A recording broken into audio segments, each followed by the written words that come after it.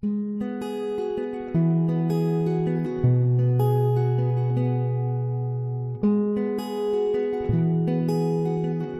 Hope Church.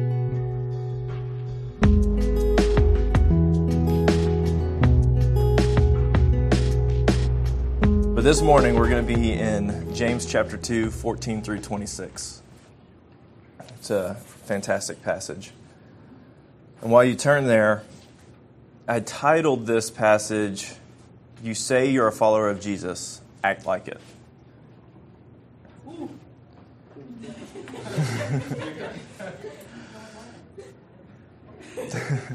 So James is writing to, primarily he's writing to Jewish followers of Jesus here. Throughout this section, he emphasizes what a believer should look like in the eyes of other people, in the eyes of non-believers and believers. He seeks to make a distinction between somebody who acknowledges Jesus with their head and who loves Jesus with their heart. In other words, he draws a distinction between a hypocrite and a true born-again disciple of Jesus.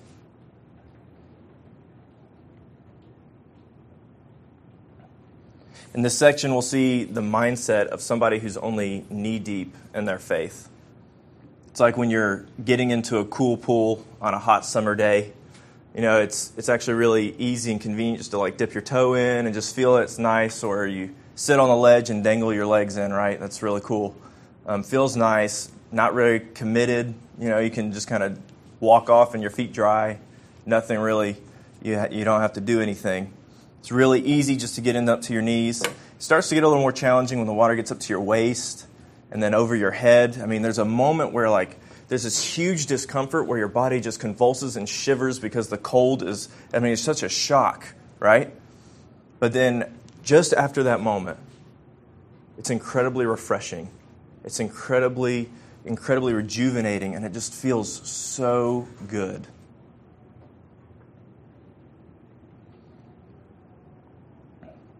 But you can never know what it feels like if you just get in knee deep. You can't have that refreshing feeling. Let's pray. Father, this morning, we welcome you here into this place. Lord, let us not just stand with our arms raised physically, but with our hearts, let us bow before you and give you all of the honor and glory. Let our hearts be moved this morning by your Spirit, by your truth. God, help us to desire your refreshing water and dive full in head first this morning into your wonderful pool. Lord, give us the strength to do and convict us this morning and help us to live a life that pleases you, to honor you with what we do. Help us not just to acknowledge you with our head, but fully believe in you with our souls and with all of our heart. Help us to love as you do. We ask this morning that our hearts would be softened and be receptive to your truth, and that we'd be moved by you. And that movement would move us to love others as you loved us. In Jesus' name, amen. So this morning we're going to look at three main points. There are plenty of other points to look at, but I just want to look at three this morning. You can only experience as much of God's love as you want to. That's the first point. You can only experience as much of God's love as you want to. The second is this. There is a huge difference between somebody who acknowledges God with their head and who loves God with their heart. There's a huge difference. And the third is our actions do not earn us righteousness before God, but they reveal and they prove our faith and love of God to men. You all probably already agree with those statements that I've said, but what I want to do this morning is help you to believe them, not with your head, but with your heart. If we look at this passage in the first three verses, James says, "What good is it, my brothers, if a man claims to have faith but has no deeds? Can such faith save him? Suppose a brother or a sister is without clothes and daily food. If one of you says to him, 'Go, I wish you well, keep warm and well fed,' but does nothing about his physical needs, what good is it? In the same way, faith by itself, if it is not accompanied by action, is dead." Faith by itself, if not accompanied by action, is dead. James's point here is pretty simple and it's pretty clear. Your identity in the eyes of men is not found in what you say. It's not found in what you say about yourself and what you identify with. It's proven by your actions. Your values are revealed by the way that you live your life. In the church today, we have a common perception of faith and works, and it's an important thing to understand. Church today usually pounds the idea that you are saved by faith and not by works. And that is absolutely true. You are saved by faith and not by works. But what's happened is that we've forgotten all about the works. We've forgotten to look at the works, as if the works are actually totally insignificant. And if you can just have faith, you don't have to worry about the doing. You don't have to worry about doing anything.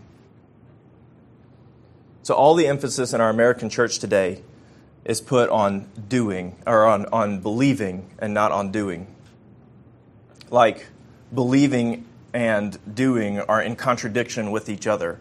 Like if you had to choose one, believing should win every time, and you shouldn't even have to worry about choosing the doing, the action. And we harp on believe, believe, believe. And we forget to tell those who just believe to go and make disciples of all nations, baptizing them in the name of the Father and of the Son and of the Holy Spirit, and teaching them to obey everything I have commanded. Teaching them to obey. This is one of the reasons why there are so many people in our nation that are deceived into thinking that they are saved. Because identifying as a Christian doesn't always translate into obedience to Christ. Ephesians 2, 8 through 10 is a great verse. Paul says, "For it is by grace you have been saved through faith, and this not from yourselves. It is a gift from God, not by works, so that no one can boast." And that's where we stop. That's it. We stop right there. We look at the one verse, and that's all we give them. That's all we preach about. Because by faith alone, wow, that's easy. By faith alone? You mean I can just trust Jesus by simply believing in him, and that's it? Well, yes. And no. You see, we are convinced that so easily that if we know something, we believe it too. That if we know that Jesus died and rose again, then we're saved. Yay, check eternity off the list. I don't have to worry about it anymore. Next step, let's move on with my life. I can do what I want now. But if we look at that very next verse that Paul says in verse 10, he says, "For we are God's workmanship, created in Christ Jesus to do good works, with which God prepared in advance as our way of life." We were created to do good works. We were not created simply just to believe and move on. We were not created in life to know that Jesus is Lord in our heads and not let that knowledge penetrate our hearts. We have to believe that in the very bottom of our souls, that everything we do, everything we think, every single thing that we say is because of our love of Jesus and not our knowledge of him. That everything we do is because of our love of him and not our knowledge. Because knowledge, we know, does not translate to love. Our lives should be so consumed by Jesus that we love to obey him. That's what we find joy in, because that's what we're made for. That's what that verse just said. We're God's workmanship, made to do good works that he prepared for us. I mean, he set the path for us to do good things. And that's what satisfies us fully. Let's stop dangling our legs in the water and jump fully in. And I don't misunderstand me. I don't mean that we all have to go be missionaries overseas, give up everything we have, and go be destitute somewhere in Africa and feed the poor. Like, that's not what he's saying. Like, if we look at this example here, James uses a very simple example. He doesn't use an extreme example, right? He uses something we can all relate to. He says, if you see a brother or sister who is in need of clothes or food, do something about it. Don't just wish it better to make yourself feel better because you care. Caring is going to the store and buying the clothes or giving them shelter in your house. Being willing to be uncomfortable to take care of that need. Caring is showing him how much you care by your action, not by your empathy. We all have the ability to help our neighbors in their times of need. Don't ignore that calling, that push to help somebody just because it's uncomfortable or it's challenging. Don't dip your toe in the water. Don't just get that little bit of refreshment. Don't let yourself be satisfied with a knee-deep faith. Start loving the world through what you do. If we look at the next two verses. But someone will say, you have faith, I have deeds. Show me your faith without deeds, and I will show you my faith by what I do. You believe that there's one God? Good. Even the demons believe that, and they shudder. What are the two greatest commandments?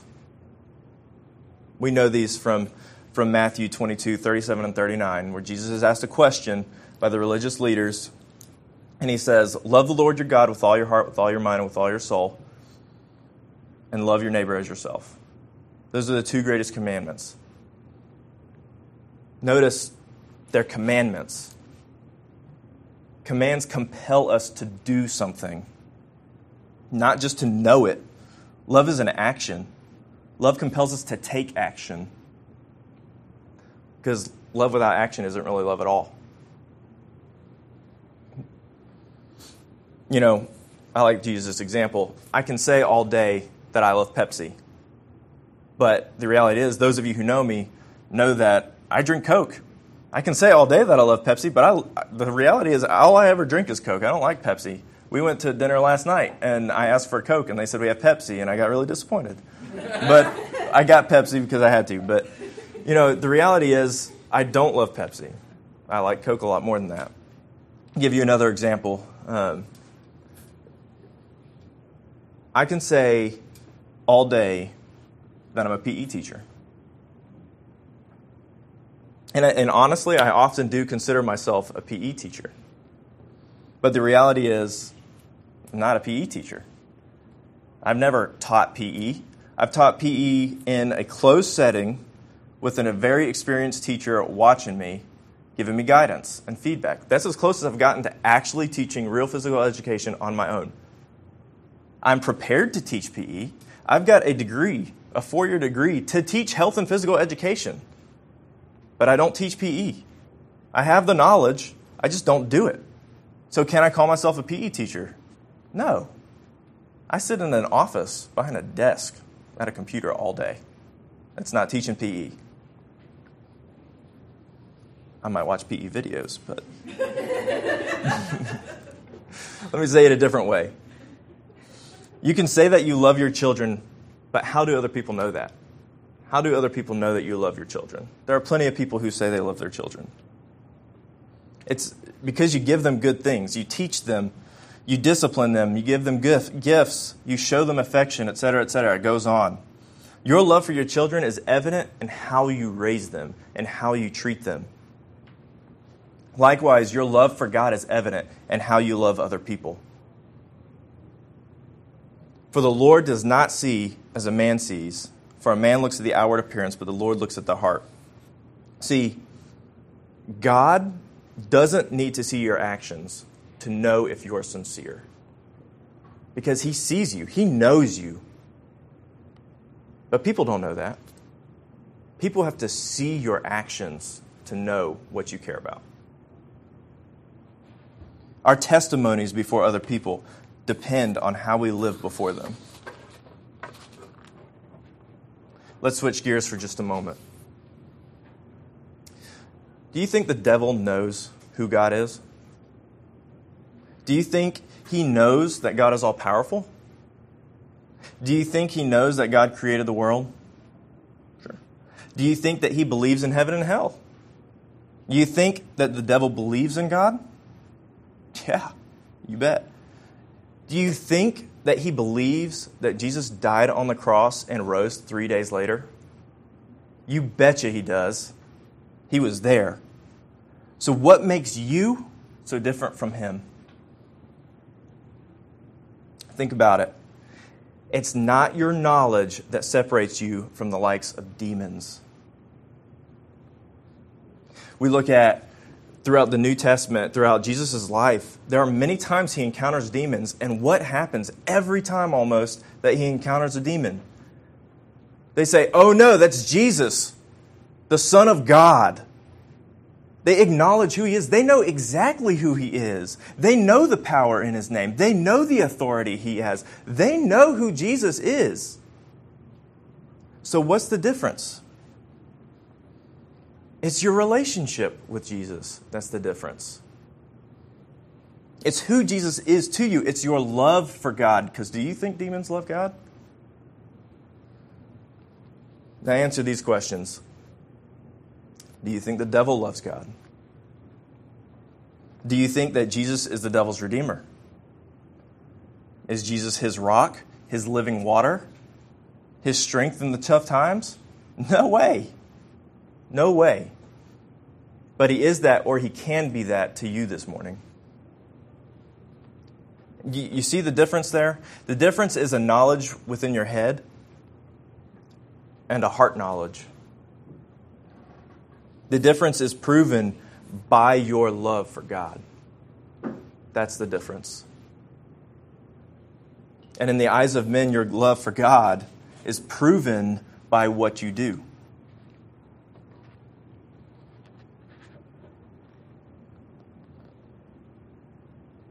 You know, I wasn't going to do this, but I think I just think it's important for us to really evaluate where we are with our relationship with God. So, one thing I was thinking about doing, just answer these questions to yourself. Okay, I'm going to ask the questions again, but answer them to yourself. Do you love God? Is Jesus your Redeemer? Like, is he your rock? Is he your living water? Is he where you go when things get really, really challenging? When things are really tough, when you don't really know what to do, everything is foggy, and you have to make these decisions that you just aren't wise enough to make. Do you go to Jesus? Because you know that that's where your love is. If we look at the next 6 verses here, James says, "You foolish man, do you want evidence that faith without deeds is useless? Was not our ancestor Abraham considered righteous for what he did when he offered his son Isaac on the altar? You see that his faith and his actions were working together, and his faith was made complete by what he did. And the scripture was fulfilled that says Abraham believed God, and it was credited to him as righteousness. And he was called God's friend." You see that a person is justified by what he does and not by faith alone. In the same way, was not even Rahab the prostitute considered righteous for what she did when she gave lodging to the spies and sent them off in a different direction? As the body without the spirit is dead, so faith without deeds is dead. So I want to clear something up here real quick that you may be wondering. I don't want it to sound like our faith in Jesus is insignificant, okay? Because that's not the reality. Because, to be honest, if you don't have faith, you are not going to have the works to prove it. So you have to have that faith first. And it may be easy to confuse this passage with some of the things that Paul says in his letters that sound like they contradict each other. just as like we read in Ephesians there. A good way of explaining the difference is this quote, and I'll explain the quote as I read it. Together, Paul and James give the full dimension of faith, so the full entirety, the full spectrum as viewed by all points of view. Paul wrote about the inner saving faith from God's perspective. So he wrote about the sincere faith that God can see. Remember, we talked about how God doesn't have to see your actions to know if you're sincere or not, right? So it's that inner faith God sees and understands. James wrote about an outward serving faith from man's perspective. So the way that other people see your faith, the way that other people know that you believe.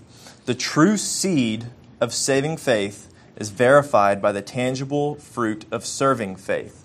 So this is actually a pretty good little analogy. He hints towards like a tree, right? So the true seed of saving faith. So the sincere faith is like a seed that you plant in the ground, and you know that the seed is good and fruitful if you start seeing things coming out of the ground, right? If you plant a seed like an apple tree or something, I don't know how long it grows, but just like a year later, you don't see anything growing, there's a good chance that wasn't a good seed and there's nothing below the surface if you dig it up. Seed's probably not there anymore, right?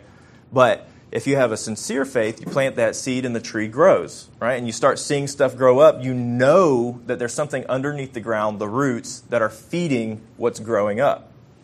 So you kind of can see the fruit of the faith. So if the faith is the seed and the fruit is, or the works is the fruit, the evidence of that seed in the root system. So when Paul's referring to works here, he's usually talking about works of the law and the false attempt to earn salvation. That's what Paul's referring to. James speaks of works as the result of true salvation. So the fruit of your love for Christ. And there's not really a contradiction there. They actually work together. You know, Paul is speaking of this vertical relationship before you and God positionally, where you're at by your faith. James is speaking about this horizontal relationship with other people, that how your works prove your faith to other people, that horizontal relationship. You know, Paul says, it is by faith we are saved, not by works. James speaks of it as before other people, our faith before other people. So James is saying here that Abraham's faith was proven genuine by his obedience to God's command. His faith made his good works possible. Good works are the fruit of saving faith. So just a quick background on these stories. I'm not going to go into great detail. If you haven't read about Abraham or Rahab, I highly recommend you go back and look. They're really good stories, and honestly, you can do many sermons on each of them. So just bear with me as we just hint at them and touch at them. If your curiosity is piqued, go read them. And then ask questions later.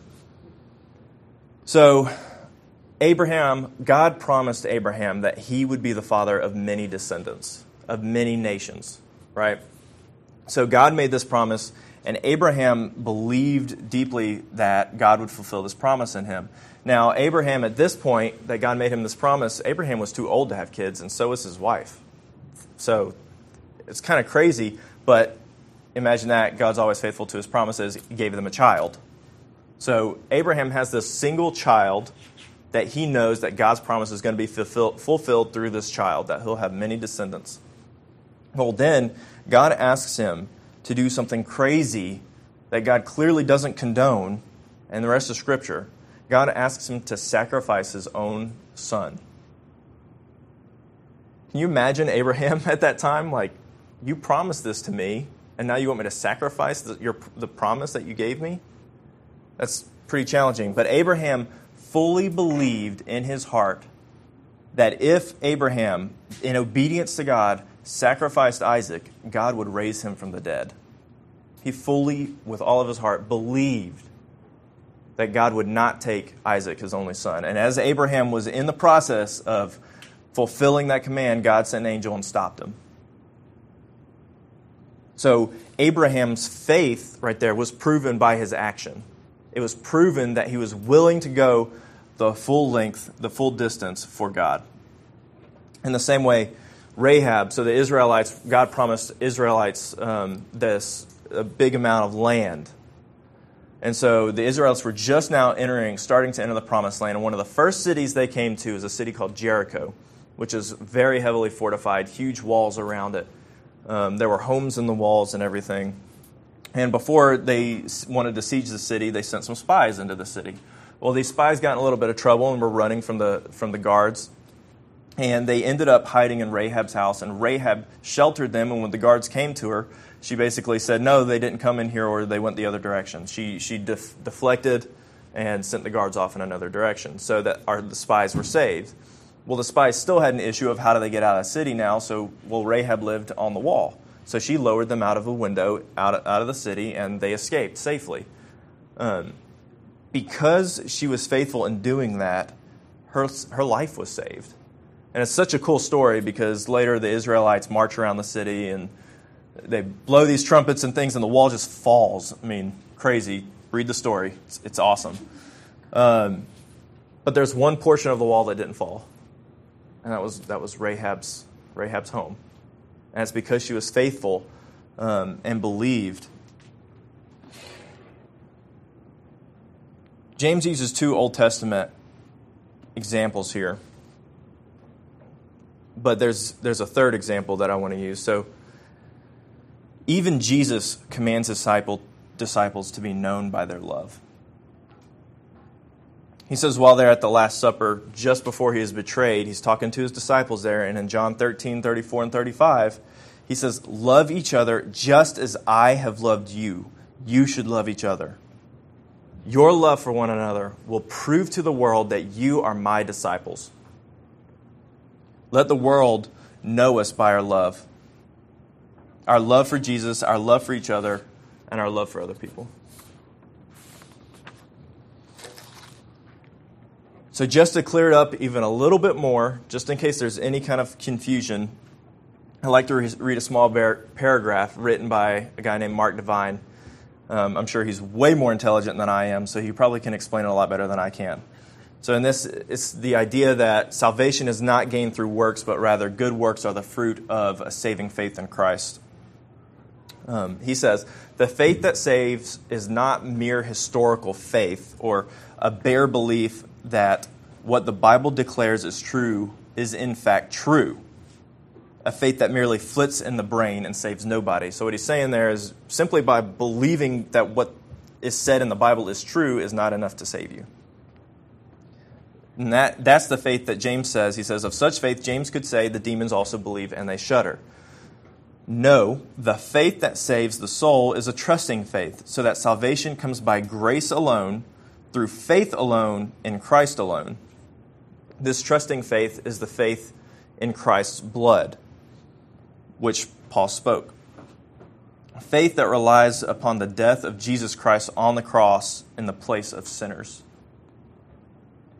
There, Jesus bore the punishment of sinners upon himself so that now God promises to treat as righteous those who believe in his name.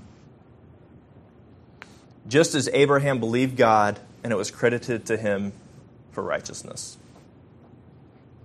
So now, listen here.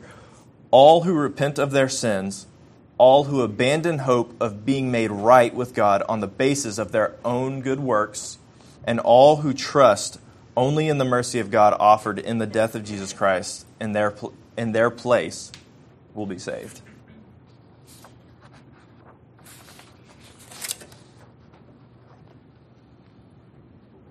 You know, our ultimate example of how we should live our life is found in Jesus and how he lived his life. In all things that Jesus commands us to do, there's nothing that he hasn't done first. Jesus didn't come to this earth to simply live as one of us and then go back to heaven. You know, Derek prayed it this morning. You know, God could have just left us here. He could have just left us. But he didn't. Jesus didn't come knowing that he was God and then doing nothing and reserving his power for himself. He didn't do that. Jesus came to display his love for us. Jesus came to show us his love for us. He didn't have a head knowledge of his love for us. He loved us as deeply as love can possibly go. He loved us so much that he died for us. And not only did he die, he sacrificed himself and he endured God's wrath for us. That's worse than death. So, an example, his wondrous work, his death on the cross, what he was willing to do for us, that led to the opportunity for us to partake in his amazing grace, in his grace. So because of that, we are invited to love just as he loved us, and to do good things just as he did good things for us. Not in a vain attempt to earn our salvation, but in a way to partake in the salvation that's already been paid for. He has given us the chance of an eternity full of the utmost fulfillment of our souls by diving fully into his refreshing waters. See, Jesus is a wonderful, never-ending spring that he offers us to fully partake in. But he will never force us to get in. He'll never force us to get further than knee-deep. He allows us to get in just as much as we want. So if you want, we can simply just dangle our toes in, or we can get up to our knees and just get that little bit. But that is not where salvation's found. Salvation's found in plunging yourself fully into his refreshing waters. So if you haven't yet experienced it, I say dive in this morning. Feel his Spirit working in your soul and let it overcome you. Don't be deceived into thinking that just because you believe in Jesus and don't be deceived that just because you believe in Jesus that you are redeemed and that excuses you from being obedient. Rather, let your love for Christ and your hope in his salvation drive you to offer that same love to other people. As we transition into our open time this morning, I really implore you not to resist the moving of the Spirit in your soul. Allow yourself to be renewed by the love of God and be drawn into him by your love for him. Let's pray. Father, thank you so much for this wonderful morning. Thank you so much for your scripture that we can read and be moved by, Lord. Thank you so much that you didn't just leave us here. Thank you so much, Lord Jesus, for coming and living a life of example, for facing temptation, for overcoming temptation, for loving the poor, for bringing good news and giving us salvation, for dying on the cross for our sins. Thank you so much that you were willing to take action and to redeem us from our distraught situation, to remove the sin and take the sin on yourself. And Lord, if that doesn't move us, I don't know what can. So Lord, move our hearts for us. God, just as you say early in James, if we lack wisdom, ask for it without doubting. God, we need you to move our hearts, to compel us, reveal your love to us, that we would love you in return, with the same love that you love us. God, in the same way that Jesus came and died on the cross and proving his love for us,